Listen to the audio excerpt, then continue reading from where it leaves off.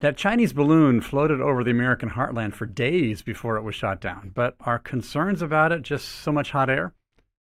And a year after Putin's invasion, does Ukraine deserve a blank check from the U.S.? And is there an end game?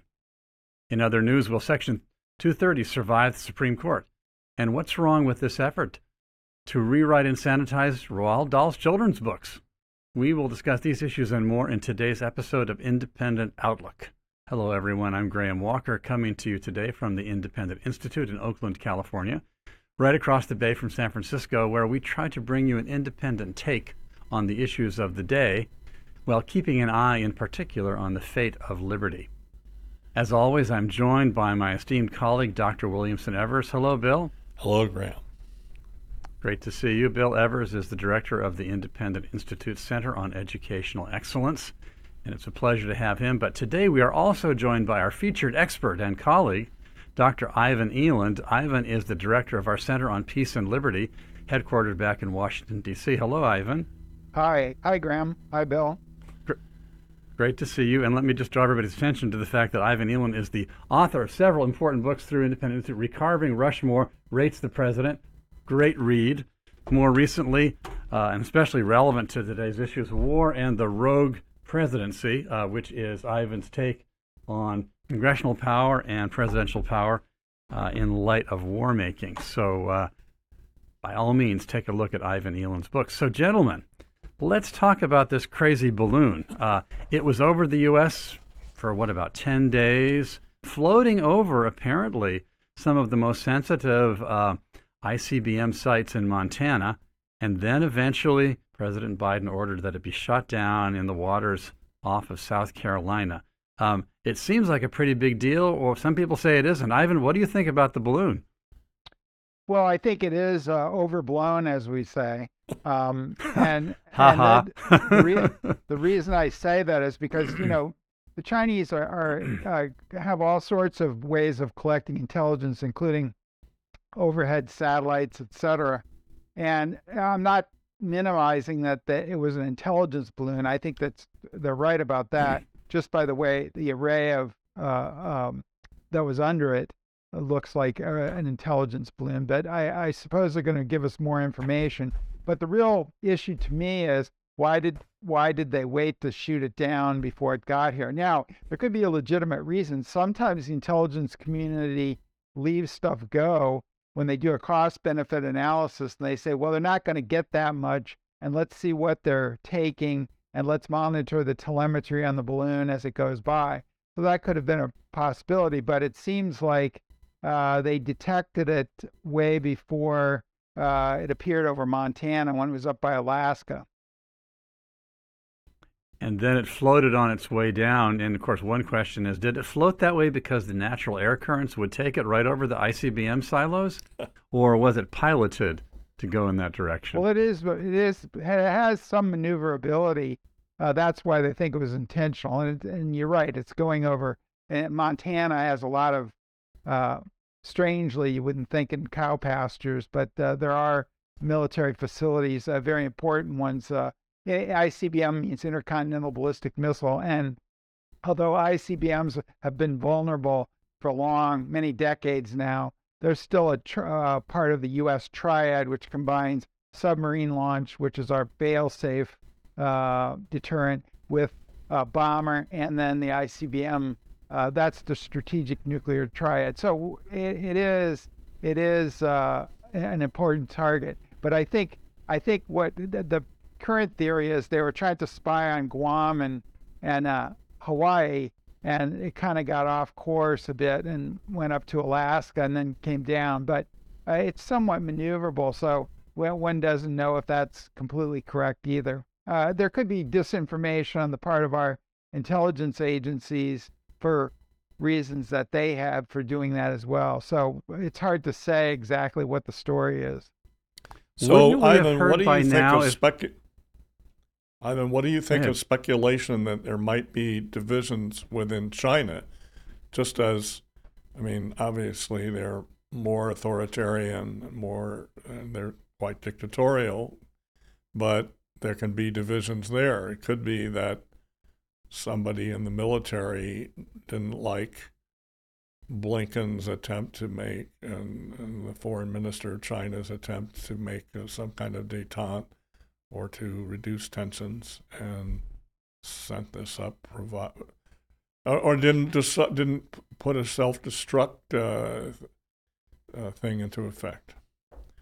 Well, I think there could be divisions, but there also could be just incompetence on the part of military, because the leader of China, was actually on a charm offensive trying to better relations with the U.S. And of course, that kind of came tumbling down with the balloon, I think, because, it's sort of mock outrage, because frankly, all countries spy on all other countries, and they're very hardcore about doing it. People want to know what's going on in the world. And if there's a threat to them. And of course, China, like I said, spies many different types of espionage, electronic intelligence, signals intelligence, balloons, satellites, and we have all that stuff too. So, it's kind of mock horror when something like this happens, just as it was a mock horror in 1959 when U-2 Gary Powers was shot down on the part of Soviet Union. And so everybody knows everybody spies, but then they're always horrified when it's exposed. So I have another question.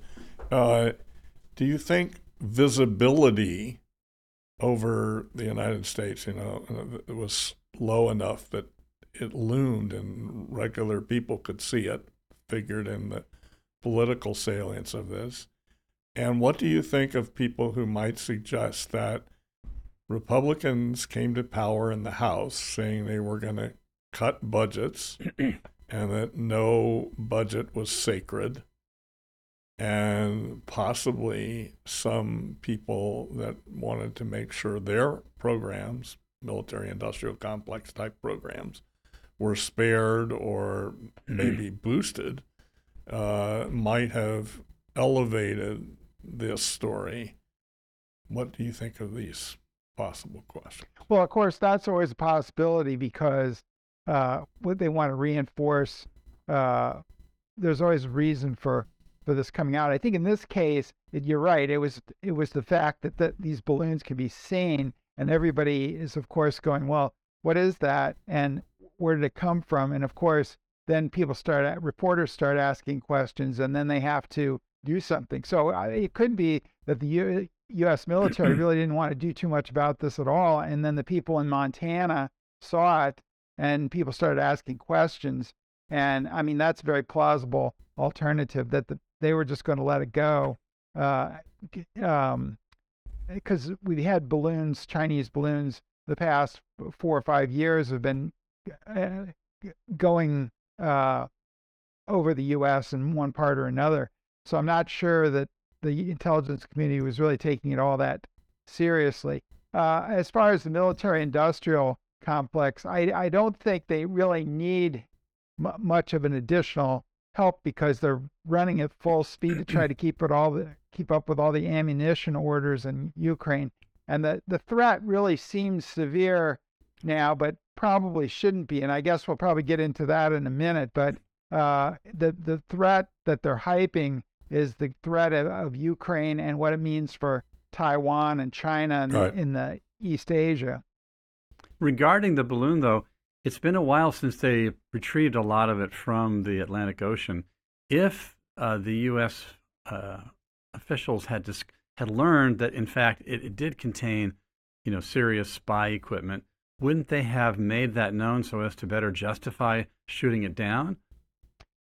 Well, they might. They may not want to release pictures of the actual device, but for technical reasons. But I mean, you would think they would put something out. I'm still waiting to see. They have to. It is somewhat of a time-consuming process, because you have to pick it off the ocean floor, transport, and then reassemble it on the shore. So I think we have to give them a little bit of time. But I mean, it could be that the Chinese are right and that it wasn't an intelligence. That would be so embarrassing. Yes, I would kind of doubt that, just by the way the pictures that were taken from the fighter jets on the array that was under the balloon. But we'll see what happens. I think we have to give them at least a couple more weeks. But then I think I think your point is good. I think reporters really should keep on that and go, hey, whatever happened to the proof that this was an intelligence balloon? So if they never give information about what they really found in the remains, would that mean it was likely not a spy craft, or what would that mean? Well, silence is hard to interpret. Yes, it could mean that, or it could mean that they just don't want that. It might give away something that they don't want to give away. That's giving them the benefit of the doubt, of course. Yeah. But China insists that this was not a spy balloon. But of course, that Eisenhower lied when the U-2 got shot down in 1959, and then they produced the pilot. They said, oh, it's just a weather plane, and they got off course or something. And they go, well, and Khrushchev trapped Ike into. He said, well, we got this military pilot here, and he was driving a spy Gary plane. Powers. I am old enough to remember this. Yes. Well, just barely. I can remember. And Eisenhower is thoroughly embarrassed by the whole thing. Oh, yeah, naturally. So these things happen, like I said, have happened before. And, if you remember, the Israelis knocked out one of our intelligence ships, Liberty, and pretended that it was an accident, but of course, and then we didn't admit that it was really an intelligence ship. It was just sitting off the coast during the Israeli coast during a Middle East war. So this stuff happens every once in a while that's embarrassing to everyone. So let's turn our attention over to Ukraine and Russia. It was pretty stunning to see our president suddenly show up in Kiev side by side with Volodymyr Zelensky. And especially, it was more or less the 1-year anniversary of the Russian invasion of Ukraine. So there's President Joe Biden telling them that the U.S. and its allies will never waver in its support for Ukraine. And of course, he's saying that in Kiev, right at the same time when President Zelensky has been making clear his position is that they want to recapture all territories and make sure that Russia is completely humiliated. This struck me as a kind of dramatic gesture on Joe Biden's part. Was it warranted? Was it risky? What do you think, Ivan? Well, I mean, from a standpoint, if you want to back Ukraine to the fullest all the time, it was a masterstroke politically. But whether that's the right policy is another matter. I say we should turn this war over to the people that it affects the most, our rich European allies, over time, in the midterm. In the long term, I'm proposing a solution because I think most wars are not like World War II, where one side vanquishes the other. There's usually a settlement. And I would like to go back in history a little bit, which is a similar war. In 1940, the Soviets and the Finns had a war, and little Finland really gave the mighty Soviet Union a bloody nose. And these guys were on skis and everything else, and the Russians didn't know what to do. Well, at the end of the conflict, even though it's always been perceived that Finland won, and I think in that sense the Ukrainians have already won since they're still standing right when a monster is attacking you. It's the same thing, same situation. But even on that one, the Finns had to negotiate a settlement, and I think there will have to be a negotiated settlement. And I'm not sure that Ukraine is going to get back all its territory unless the Russian military just collapses. Now, the settlement between Finland and Russia, with Finland and Russia, the Finns had to agree to be neutralized, didn't they? Yes, they were. It was called Finlandization. But they also lost some territory in Karelia. Yes, they did. And they also, their foreign policy, they couldn't ally with the West.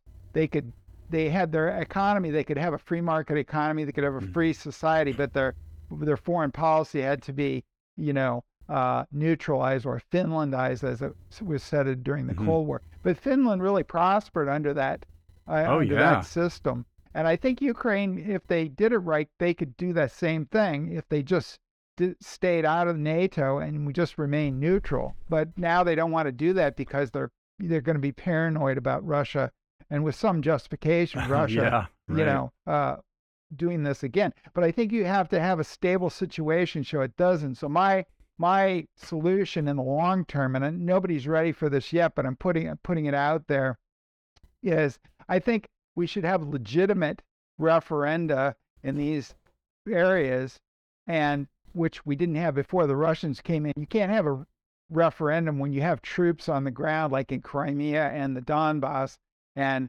everyone's intimidated. You have to have an international group in there monitoring. You have to have the troops pull back and everything, and let these areas decide. They're Russian-speaking areas, and there's also just ethnic Russians in some of these areas, and about 40% in Crimea. And so, you really should have some sort of a vote to where these people want to live, and it's a more stable long-term situation. And neither country will probably be happy with the outcome, but that's what compromise is anyway. So I think that maybe in the long term, that's the way to go: self-determination. There is a piece that you wrote for MSN News called "U.S. Should Turn Ukraine War Over to Its European Allies." We've reposted it to our website, independent.org. Very much worth a visit to our website, independent.org, to see Ivan's piece on this specific topic. And he also has a piece on his peace proposal of self-determination and referendums. Yeah, and I think that one is sort of a medium solution and the other one's a longer-term solution. But I think, we have to put this in perspective. Russia has the GDP the size of Italy or Texas, right? And I think Texas actually has more GDP than Russia. So this country, the European Union combined, has more of a higher GDP than the United States. So these are all very wealthy countries, and they can do more to get more equipment there. And some of these systems that the U.S. is being asked, the Ukrainians are really going to have trouble operating, like the M1 tank. They can operate the Leopards and the the Challenger and the Chieftains a lot better than they can because they're a slightly lower technology than they can the M1. And the fuel consumption rate on the M1, because it's so heavy, is gallons per mile rather than miles per gallon. That's a way of putting it. That's literally true. I'm not being facetious. So Ivan, you need tremendous logistical capabilities to have that tank in the field. Ivan, I noticed two other things I wondered if you comment on. One was Britain offering training to Ukrainians on Western fighter jets. And the second is some of these year of war reviews have said that Ukraine's economy is crippled and in terrible trouble and on life support from Western aid, while its military have good morale, have excellent training, and the reverse is true for Russia, that Russia's morale is terrible, that they don't have very well-trained troops. They lost a lot of equipment. They lost a lot of their elite troops. But their economy is surviving a lot better than people who expected the sanctions to cripple their economy. So I don't know. So the one is the question of training pilots. I mean, this is a little bit like putting the revolver on the wall at the beginning of a play. If you start training the pilots, then aren't you saying, I'm going to give you the planes to fly, or Poland's going to give you the planes to fly, or something like that? And then what do you think about the economies and troops? Yeah, I think I'll start with the economies.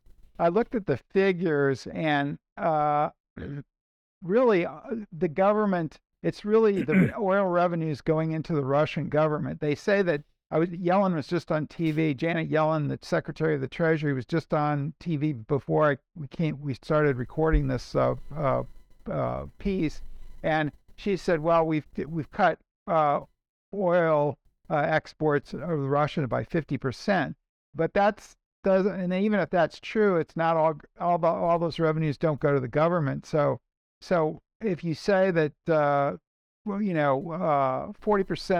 of the exports are oil, and we've interdicted 23%, then you get only 9% of the Russian government revenues being reduced. So I kind of agree with that. I mean, I think there are projections for their economic growth that is a slight growth. So their economy is not falling apart. Ukraine's economy would be falling apart since they're hitting, civilian infrastructure, and particularly in the eastern part, it's shambles basically. The western areas are much more untrammeled, you might say. So I think that's the economy. That's a good rendition of the economy. The sanctions. I did my PhD on the effects of economic sanctions, and they always overstate what's going to happen because you've got Turkey, China, and the stand countries, even Israel, not being on the Ukrainian side. So I think that there's a lot of help the Russians are getting. And also, they have something that people really want to buy, and that's they're discounting their oil. So that helps too. The oil supplies, because it's a world market, when you put sanctions on a country, the supplies just shift around. It's like, musical chairs, only everybody's got a chair, right? So, and you certainly, I think the Russian military is in trouble, and they have plenty of people of military age that they can recruit. The problem is their training pipeline is going to be constricted. They can only train so many people, and then they're just giving them basic training and throwing them in human waves to identify where the Ukrainian artillery is, so then they can use their own artillery to hit the Ukrainian artillery. I mean, that's just crazy. And wow. When you in modern warfare, the smaller force with high technology and high morale they can just keep slaughtering Russians. And eventually that's probably going to hurt Putin. It may take a while, but I think, Russia has as big a problem of staying the course as Ukraine does with Western aid. So, and the other question was, are they going to give them fighter jets? I would predict they probably will. The British, there's a little bit of alliance politics there, because I think the British are pressuring Biden through this training program to go ahead and give them Western aircraft. And Poland, of course, offered to do it early in the war. And Poland is probably the most bellicose of the anti-Putin countries.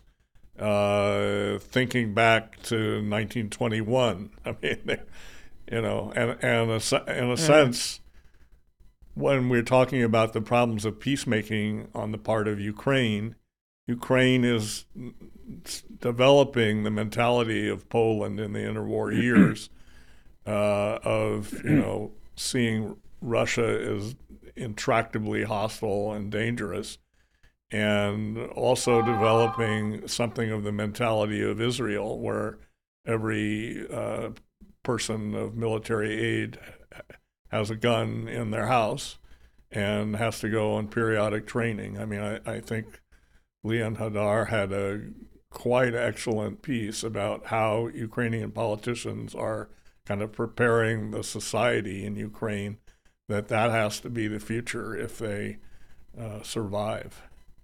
Mm-hmm. Yeah, and it's really hard to maintain a democracy when that happens, when you have that much military garrison mobilization. State problem. Yes, a constant. It's not like the U.S. used to do in the old days, where we didn't have a military at all hardly, and then we mobilized if we needed a war, and then we went back to not having a military. That's, when you have a military society and you're militarized all the time, like we were in the Cold War, like Israel is now, democracy has a tough time maintaining itself, and I think that's one of the things that people don't focus on. It's very important. And the second thing I would say is, when you have allies like Poland is going to be very aggressive because they want Ukraine to be the frontline state, not them, right? Mm-hmm. It's like, that's why Poland wanted the Baltics in. They were big on the Baltics, because the Baltics are, right on the Russian border. So, but you do with alliances, that one of the problems that nobody ever focuses on is your allies can get, when they have the big brother behind them protecting them, they get kind of sassy with the big countries like. And so I think Poland and if Ukraine were either got some sort of a security agreement or got into NATO, you would see that you'd have that problem. And I think the British are maybe getting a little ahead of themselves too. They want to show that they're the most anti-Russian of the European countries. So and of course there's domestic politics in Poland and in Britain that are figuring into this. As well as we, of course, see in the United States. So it also seemed to me that poll data shows some drop-off, not a lot, of support in the American population for continuing at this rate of aid.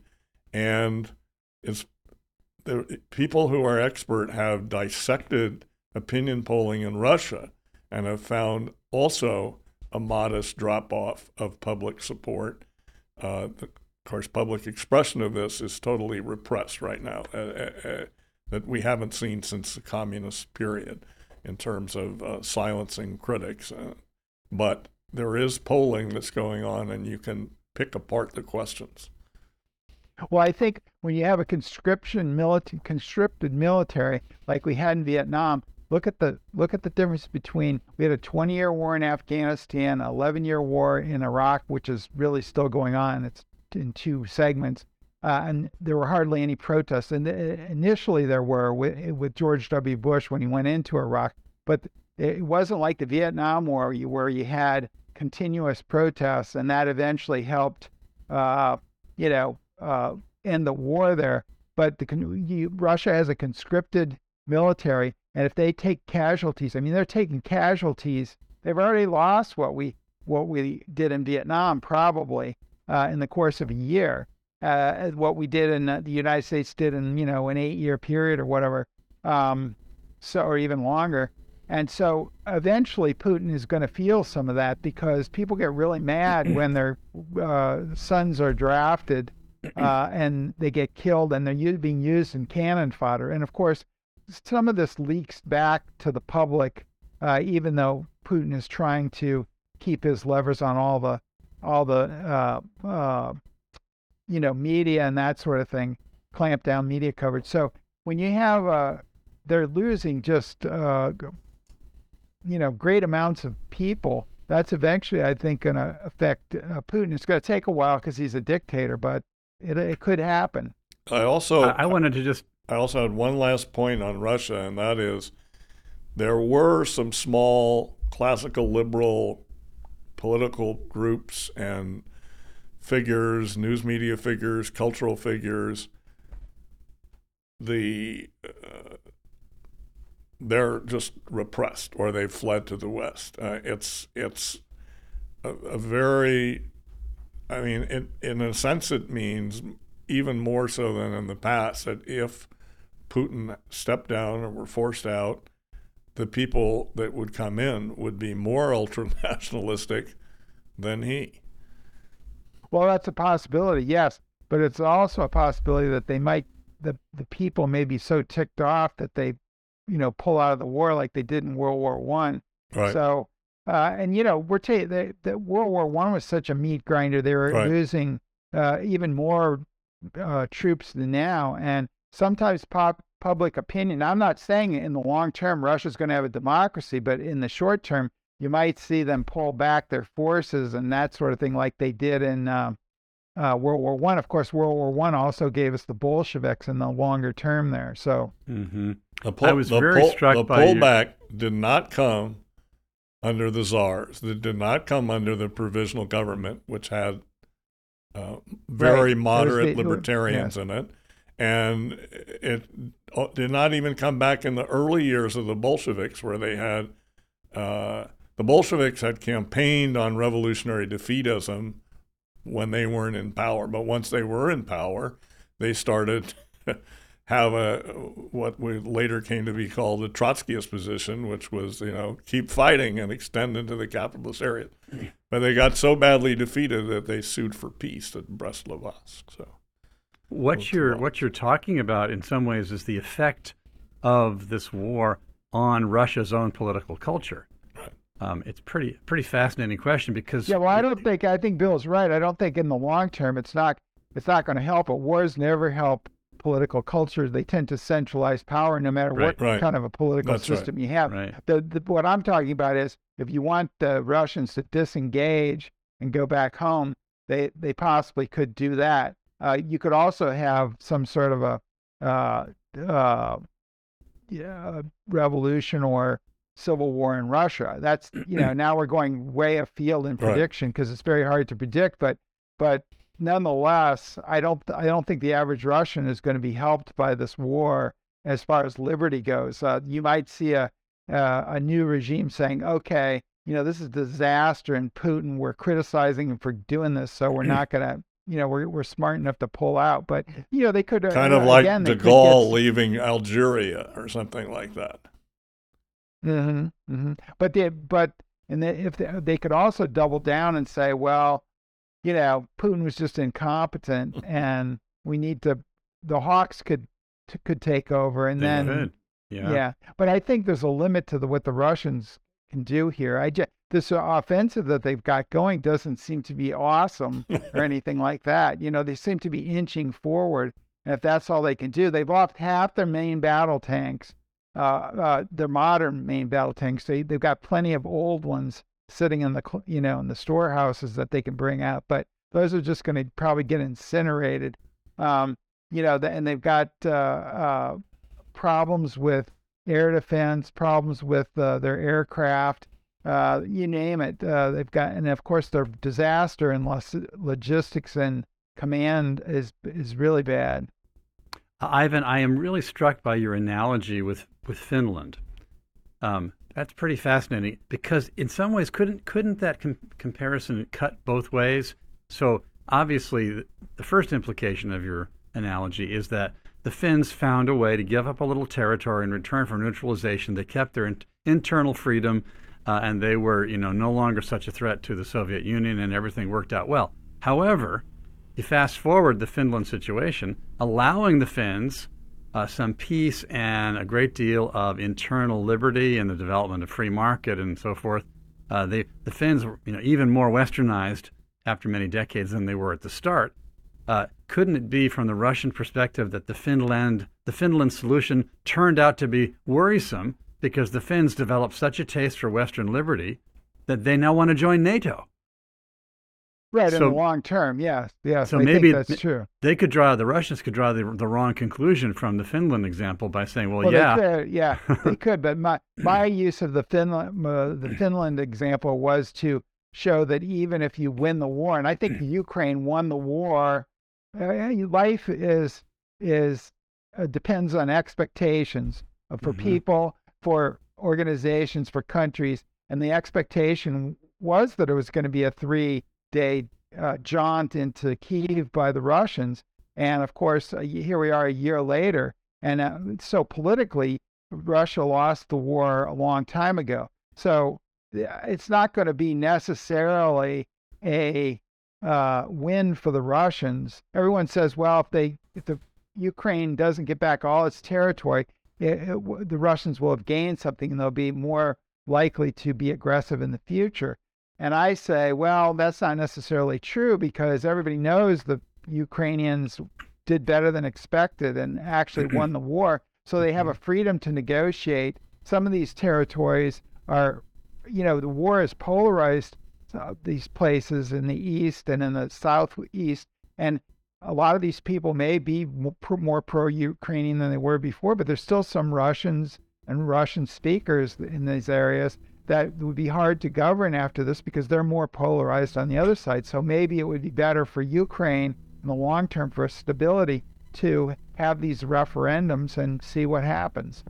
See where people want to go. Now, of course, there's also strategic military issues, and Crimea is the crown jewel. It's strategic because that's where Russia in its history has had a problem with warm water ports, and really the only one they have is Sevastopol on the Crimean Peninsula. But that also kind of guards the only coastline that Ukraine has in Odessa and other smaller ports there. So the Ukrainians don't want this is a sticking point. This will be a sticking point in any negotiation because the Ukrainians don't want the Russians Navy perched right on their ports because, of course, they could, stop ship traffic. And the Russians are desperate to keep this warm water port because they don't have another one like Vladivostok or the Kola Peninsula are all icebound a lot. So the Russians have a strategic interest in that. So, you'd either have to demilitarize the peninsula in any settlement, or you'd have to, have share the port, which I don't know if that would work since the two sides hate each other so much. What if you did to Sevastopol what was done in Cuba? Doesn't the U.S. have a base on the Cuban mainland, a naval base? Well, that was the case. Well, that was the case before the takeover by Russia of Crimea. The Ukrainians had given Russia special rights in Sevastopol.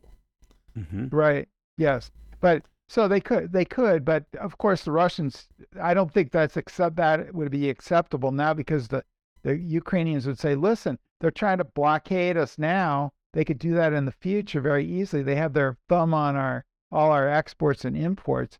So that's going to be unacceptable. That arrangement is now unacceptable to the Ukrainians, I would think. In a historical perspective, to me, it seems almost inconceivable that Moscow would forever relinquish control over Sevastopol.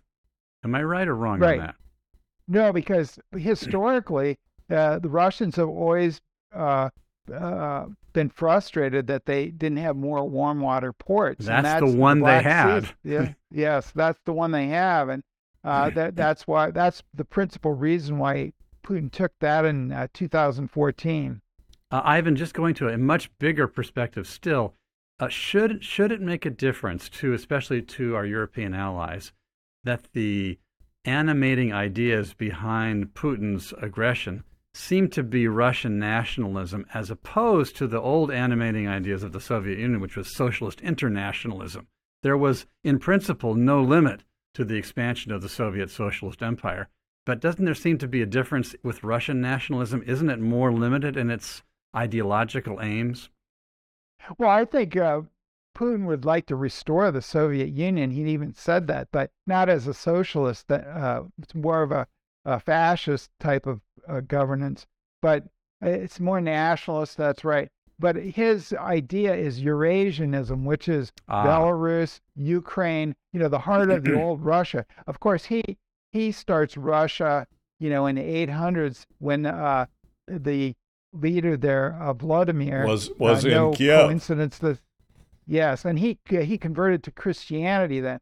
But the problem is that the Swedish Vikings really founded Kiev. The Rus. The Rus is means those who row, and the Rus came down, and the Vikings, the Swedes, were the ruling class over the people who lived in Kiev before. So he kind of leaves that out of the. I would also mention to you, Graham, that a major aspect of Russian nationalism until the Bolsheviks took over was the Straits. In other words, taking over the area around the Dardanelles and Istanbul and so forth. And even the classical liberals, idiotically, instead of thinking they should get some kind of peace and attend to the land problems and, restore the economy in Russia at the closing part of World War I, which they didn't know was closing. But anyway, they thought the peasants cared about the Straits, which was crazy. One of the biggest mistakes in the whole history of classical liberalism. Well, and also, if you have this Sevastopol port, you still have to go through the Straits. So that's why Turkey and Russia have been at each other's throats. They're not so much now, actually, but that's why the potential is very serious. Yes, because they can have that port, but if they can't get through the Straits out into the Mediterranean, then they're bottled up in the Black Sea, which of course is why Turkey is so. They put up with Turkey and NATO, Turkey's antics, because they're strategically located on those straits. I'm going to change the subject in a minute, but one last little thing on this. Ivan, what do you think about China's latest statement in which they seem to pose themselves as a potential neutral mediator for calling for peace talks?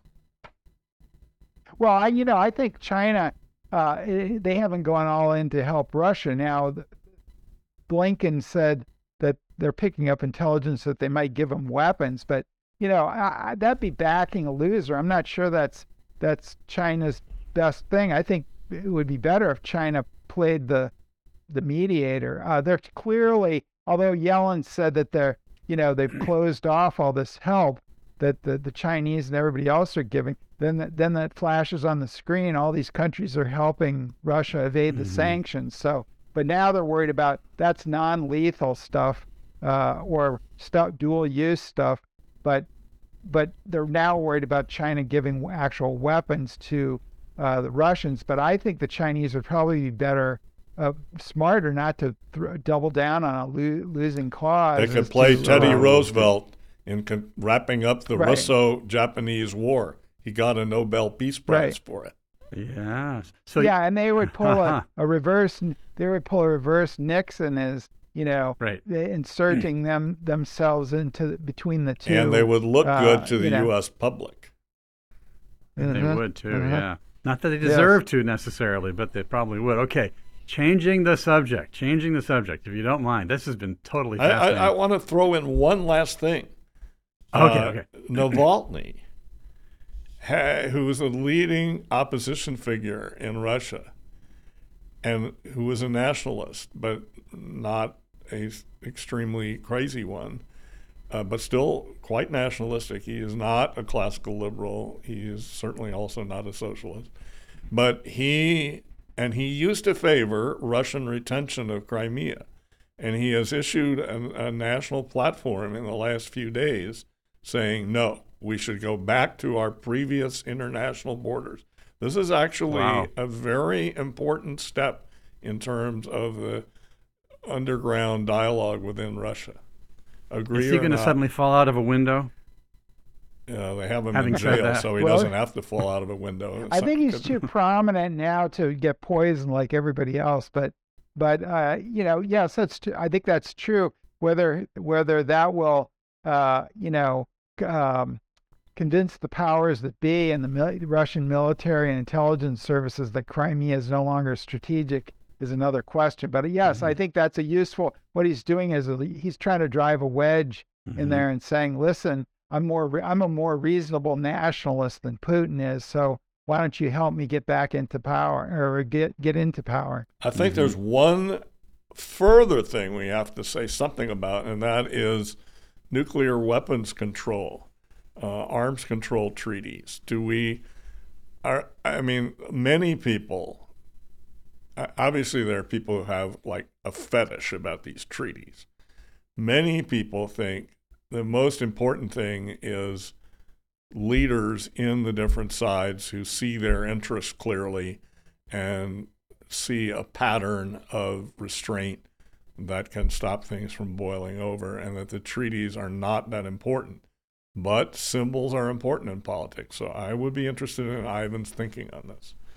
Me too. Well, I was glad to see that Biden and Putin at the beginning of the Biden administration really renewed this treaty for another, 5 years, because, if you stop to think about it in U.S. history, we've had very few existential threats. Maybe the British between the Revolution and 1812 of coming back, and the Soviet nuclear and now the Russian nuclear threat, and if China builds their forces up, there could be a threat.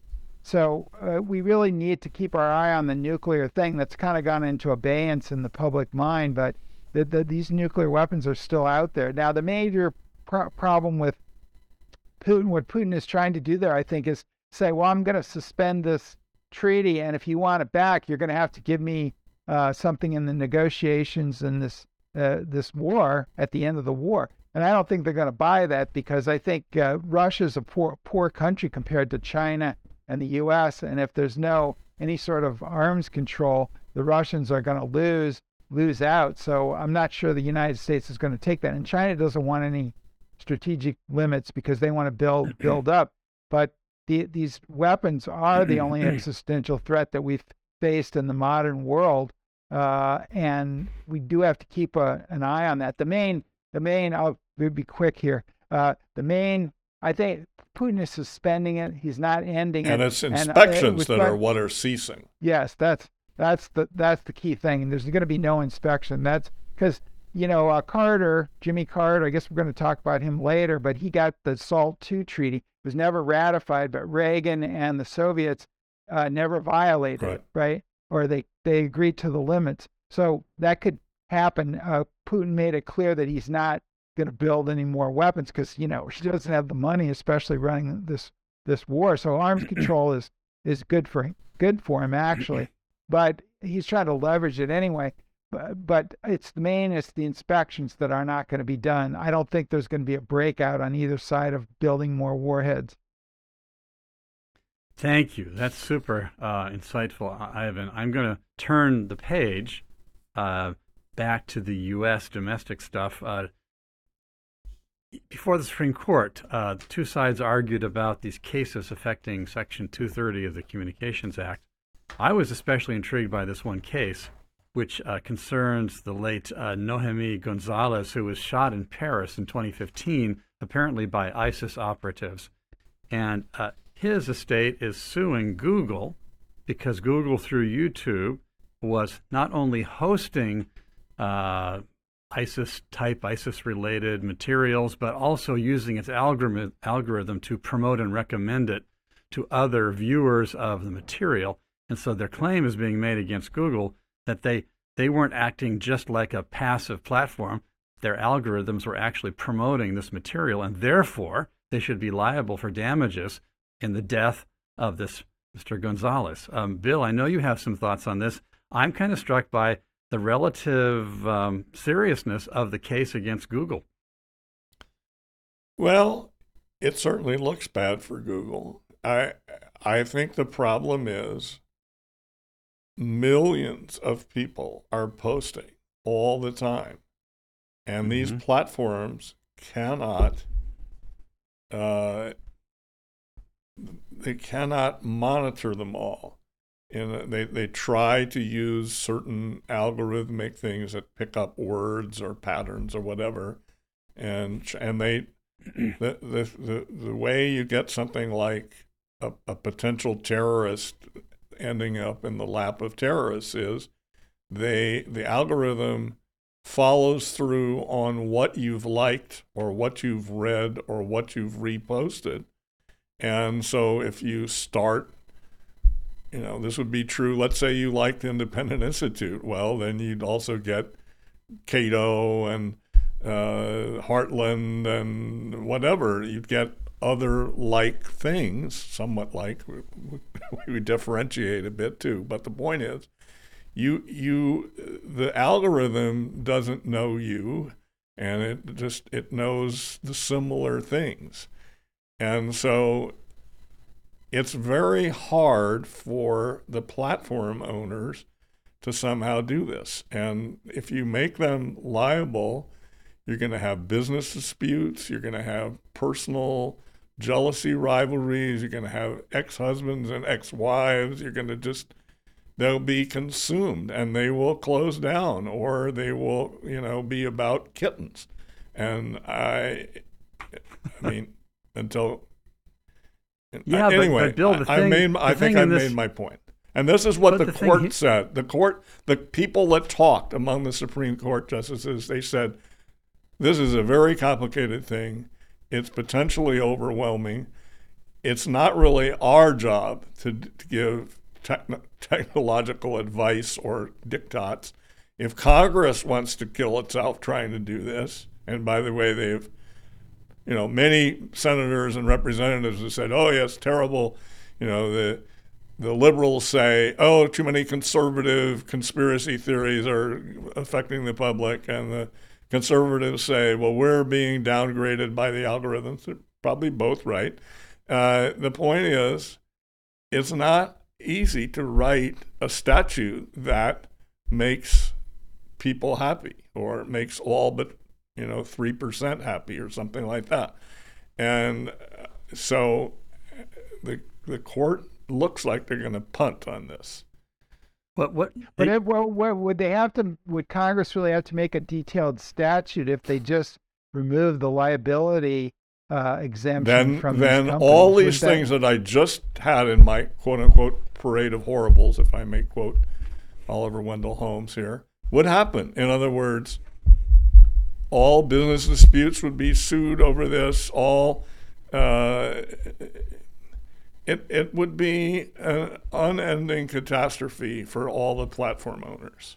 They could not possibly do the monitoring, and they could not possibly handle the legal costs.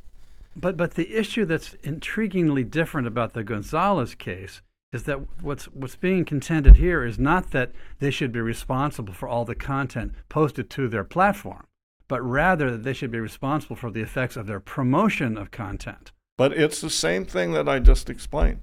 If I may, I'm not trying to be... Look, no, keep going. If you like Independent Institute stuff, or you like Ivan Elam, you'll get William Ruger, you'll get Leon Hadar, you'll get Alan Donaldson, you'll get whoever, you'll get the people from the Quincy Institute, you'll get, you see, so their algorithm is picking up what you like and hyperbolically following through. Now, but the complaint is, they went too far, but the computer doesn't know. The computer is just following through. But does the algorithmic activity have to proceed under the same exemption of the simple posting How would platform? you write the law? Please do not follow through on what anybody likes. Well, I mean... No, they wouldn't have to. I mean, if they get sued because their algorithms are radicalizing people, then maybe they could the very beginning of all this stuff, they didn't have algorithms. Everything just neutrally came out there. They could do that too. But that's not actually what the customer wants. The customer wants things that are similar to what they've looked. If they've looked at men's clothing stuff in the past, they want more men's clothing. So but it's not just the customers; it's also the advertisers too. I agree, and that's what funds it. But I understand the dissatisfaction. I think if you try to pass a law or a regulation, it would be a worse internet, certainly from our intellectual standpoint. Just look at we have a great example right now. The U.S. State Department, through its Institute for Democracy, is funding an international disinformation clearinghouse. Who is on this? Ugh. No. Reason Magazine is one that they're trying to drive all advertisers away from. Right. Okay. Charlie Kirk, Epoch Times, on and on. Now, we're not necessarily in agreement with all these people 100% of the time, but this is getting pretty close to the Independent Institute. Certainly, the Reason Magazine is getting pretty close to the Independent Institute's standpoint. This is the kind of monitoring and that would go on once you try to control this. That sounds bad. I think I can't understand how anybody. So the Josh Hawleys of this world think, well, I'm going to be in charge. Why do they think they're going to be in charge? And same with some sort of socialist on the left. Oh, we'll be in charge. No, it's going to be the usual managerial state-type people that are going to be in charge, and it will be horrible. The other case that was being discussed at the Supreme Court at the same time was this one, Twitter versus Tomnet, which I think is much more straightforward and to which Bill's principles apply to me pretty obviously because it has to do with hosting material, not with promoting hosted material. And so I would guess that the Supreme Court's probably going to come out where Bill predicts because it's just too complicated for judicial resolution. Mm-hmm. But we'll see. I would think there's the flip side of that is right now the government with the Section 230 seems to be protecting these media companies, and if you let people sue them, then you let it shake out. You don't have to regulate anything. They'll maybe regulate themselves. But they can't. Millions of things are posted. How can they possibly? Let's say we advertise this as talking about increased violence in Ukraine. We wouldn't necessarily do that, but we could. And let's say the algorithm picked up violence. Okay. This is happening now, by the way. They're picking up something from us and giving it to people. So we could get buried or pushed aside for just some kind of random thing in our description that we didn't necessarily have a way of detecting. Or we'd have to put V*OLNC or something like that. It's right. It's an insane thing to get into the micromanagement of this more than they're already doing. But Ivan's point is that wouldn't have to be micromanagement by bureaucrats. It could just be cases come through for liability. Okay, but you're going to destroy all the platforms. You're going to destroy their algorithmic promotion initiatives. Yes, but they need that for both the customers' interests and the advertisers. Okay. We have taken that one as far as we can take it for today. And that includes for Independent Institute. We want people that want us to find us. Yeah, we do. That's true. We do. So changing the subject yet again to something slightly different, but still of great interest to a lot of people. You know, there's these wonderful children's books by Roald Dahl. We read some of them to our children when they were young. I didn't always like the Roald Dahl books. I thought they were a little grotesque sometimes. Right. But hey, they're certainly classics. And the publisher, who apparently still holds a copyright, Puffin UK, apparently decided they were going to put out new editions of these books that would sanitize them from using unpleasant words like adjectives like fat, for example. They were going to be cleansed from anything that might possibly offend contemporary postmodern sensibilities. And boy, did this throw up a ruckus. And apparently, I just read this morning, maybe you guys saw this, that Queen Consort Camilla gave a speech recently in which she came out defending freedom of speech and the preservation of the integrity of published works, which led to Puffin backing down and saying that we're going to publish two versions of Dahl's books, the safe ones and the unsafe ones. And so the parents can choose the unsafe or the they're going to get the library market to buy the one that instead of saying fat says enormous. Right. Mm-hmm. Because fat is so terrible that enormous is better. There's an interesting weird thing that is happening in Vermont that also has to do with authors' rights in a weird way. So an artist painted a mural about slaves and abolitionists that were helping the slaves on the Underground Railroad. And some of the students and faculty and administrators at this art school where the mural is don't like it because it depicts bad things that were happening to the slaves. The guy that painted it, of course, was quite strongly anti-slavery and was celebrating Vermont's role in the Underground Railroad and so forth. But they don't like any depictions of things that were inflicted on the slaves. So they want to cover up or take down or rip off or paint over or cover up the mural. But, and this is the weird thing from a property rights standpoint, you think, well, they own the mural, right, at the school, they can cover it up. No, there's a federal law that says you can't dishonor the work of an artist by changing it in some way. So this is a little bit like editing the Roald Dahl things, except that's just public pressure that's preventing them from doing this. And in a sense, public pressure is trying to get the school to not, cover up the painting.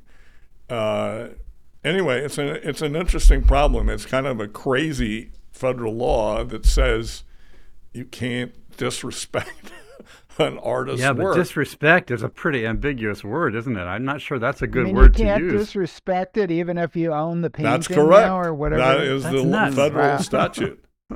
There was a huge article about this in the New York Times. Anyway. I mean, I could see the other example with the puffin is she's a royal, excuse me, she's a royal official, so she's coercing the company to arguably put out two versions. She has no, she maybe even has minus authoritative power in the British political system. Right. She just has suasion. That's right. Official suasion. No, but she has she has definitely people pay attention to her, and obviously the publisher is scared of her. Right. Agree. Well, I was impressed that she would come out in favor of free speech. And, I don't like a lot of stuff that I read in books, and I don't even like everything I read in children's books, but there's just something unhealthy about this idea. His characters. Fact. So, first of all, he personally was something of a wicked person. And some of the characters in his books are genuinely wicked. But it's kind of like Hilaire Belloc poems about, bad children and so forth. Right. Kids get something out of it. Parents get something about it. Parents can talk to the kids about it.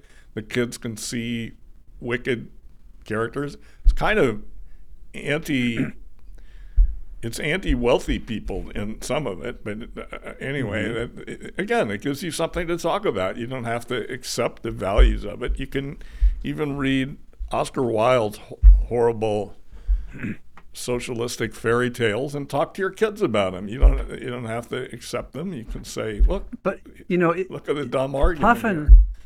Puffin has backed down, and that's just as well. It's interesting. You can imagine, but it's an instance of the impulse that we do see widely. I saw somebody say, well, don't forget, people have put out versions of King Lear with a happy ending. People have put out Goethe's Sorrows of Young Werther with a happy ending, which is really even more depressing than King Lear. I think those are in the public domain, so people can kind of. Yeah. But these are still under copyright. Probably illegally back in the day, but anyway. Well, that could be. But you can imagine if this kind of thing were to continue growing, that is to say, the sort of cleansing and correcting of previously published works. You can imagine at some future time, kids are going to have to sneak in to the secret section of the library and try and get their hands on the forbidden version.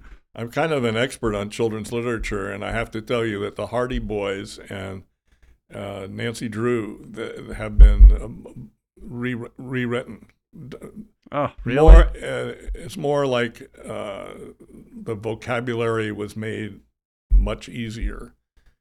That's too bad too, actually. I wouldn't say it were politically denatured, but some of this, for example, in the Roald Dahl, for example, there's a passage where it says somebody has all these different unattractive features, including double-chinned, but their goodness shined through. And by taking out double-chinned, they've kind of taken away the point of the whole thing, that the person was quite physically unattractive, and yet their goodness shined through by not making them unattractive enough for the author's point. So they're really changing the story. Anyway, I think it's going to work out okay. Ivan, you had a comment I didn't want to miss. If you did. Oh, I don't know. I can't remember what it was. That's fine. I'm not an expert on children's literature. Okay, like Bill is an expert on that. It makes me think of another parallel case. So church-going people, who go to churches that have hymnals. So hymnals have all sorts of old texts in them. You sing them. And I've noticed over in recent decades that many of the new editions of hymnals, they've gone through, like there used to be this great, it was a Christmas hymn, Good Christian Men Rejoice. It was about, the birth of Christ. So it's all the new versions are Good Christian Friends Rejoice, because you can't use the word men. Right. And you see it over and over again that the hymnal words have been changed. So new generations will never know that there was a time when they sang a hymn called Good Christian Men Rejoice. Or when the lyrics actually rhymed or whatever. That's true, too. So let's talk about something else now. Is this what you mentioned earlier, Bill? You told me that there was this disinformation tracker. Yeah. What's this controversy about? Can you bring us up to speed?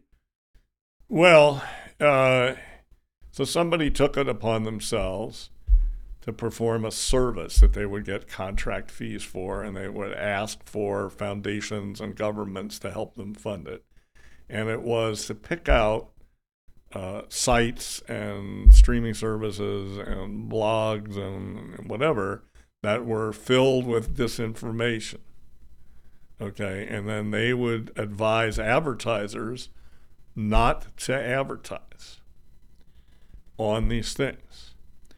So, and they had got fairly prestigious people to be on their board of directors, including a rather a Harvard professor who specializes in this field and so forth.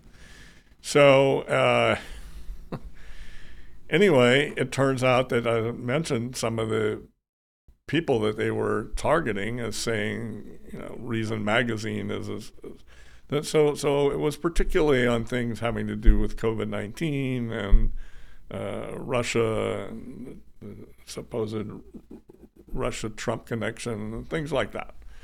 So anyway, so they were going to, get advertisers to cancel or boycott, ostracize these people, which would, essentially prevent monetization of their posting.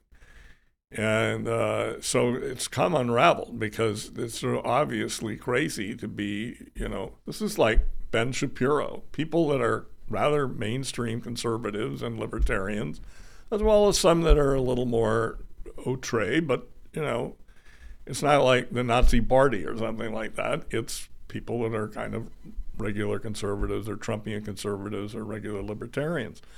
And now it's come out. So the State Department Institute of Democracy has withdrawn. Harvard is pushing this woman professor off of their study institute on disinformation. Microsoft was also pouring money into this, has turned off the spigot. So it's kind of coming unraveled and in a rather good way, in my opinion. It's not the case always that the establishment realizes that they're being highly unfair to conservatives and libertarians in an indefensible way, but it was pretty indefensible. So this is like a super version of the Southern Poverty Law Center, where they are always drawing up blacklists and being way over inclusive, or sometimes the Anti-Defamation League can get a bit over inclusive. So anyway, and seems to me the problem with this is that the State Department was involved. That's precisely. The private organizations from the left and the right are sniping each other. That's okay. Some people would call they might be, corralling some of the accesses of both sides. But if the government was involved, determining what's disinformation, that would be a problem, I would think. It's certainly a problem for us as classical liberals to have that going on, and for obviously lots of other people, because that's why it's turned around. So we'll see. Clearly. I can't say it's gone bankrupt yet. So. Okay, so we got the sad news this week that former President Jimmy Carter has decided to enter into hospice care, which I'm afraid naturally typically means that a person is facing the end of his life. And this has led to a lot of retrospective consideration of the Jimmy Carter presidency and so forth. Obviously, those of us who were around in those days can't help but remember the campaign between Reagan and Carter, and the ways in which Jimmy Carter seemed to embody some regrettable weakness in the American posture, both internationally and in domestic matters. But there's been kind of a reconsideration. You pointed out to me, Bill, that some people are looking back and pointing out to Jimmy Carter as a great deregulator, like airline tickets and interstate trucking. That's an interesting point. Does he deserve a little more praise as a deregulator, Bill, do you think? I think so. So He appointed Alfred Kahn as the head of the Civil Aeronautics Board, who's a prominent economist, a Democrat, but somebody who understood the functioning of the market. And they rolled back the controls on passenger aircraft. And they also followed through similarly with freight, railroad freight. And the thing that's kind of charming is home brewing. So we had very few beer breweries in the United States at that time. And so home brewing turned out to be the incubator of things like Sam Adams, Sierra Nevada, lots. We have now hundreds and hundreds of these breweries, some of them small, excellent craft breweries, that stemmed from deregulation of home breweries. So there were other things that had to follow on to that for the brewery, huge, I want to say explosion, but I don't want breweries to explode. But we don't want them to explode. The large increase in numbers of breweries. And anyway, I think he deserves a lot of credit for that. On the other hand, the supposed weakness of him in foreign policy, I think, is unfair. Let's go through this. I mean, there was. And Ivan, listen carefully because we want you to weigh in on this, Ivan. After Bill I want to just defer to Ivan to talk about the foreign policy side. I think that makes sense. Yeah. Well, I think Jimmy Carter. I give him another bad. Another bad is starting the U.S. Department of Education. Yeah. Yes, that was I think domestic. the worst.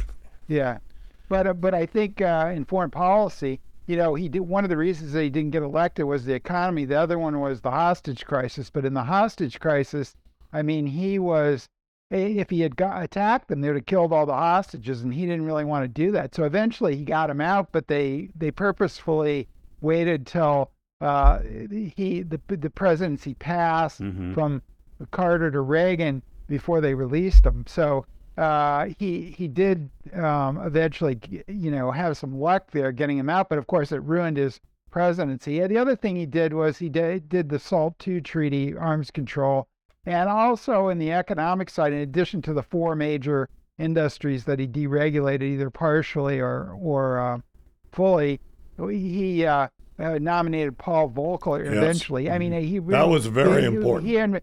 He broke the back of inflation. That's right.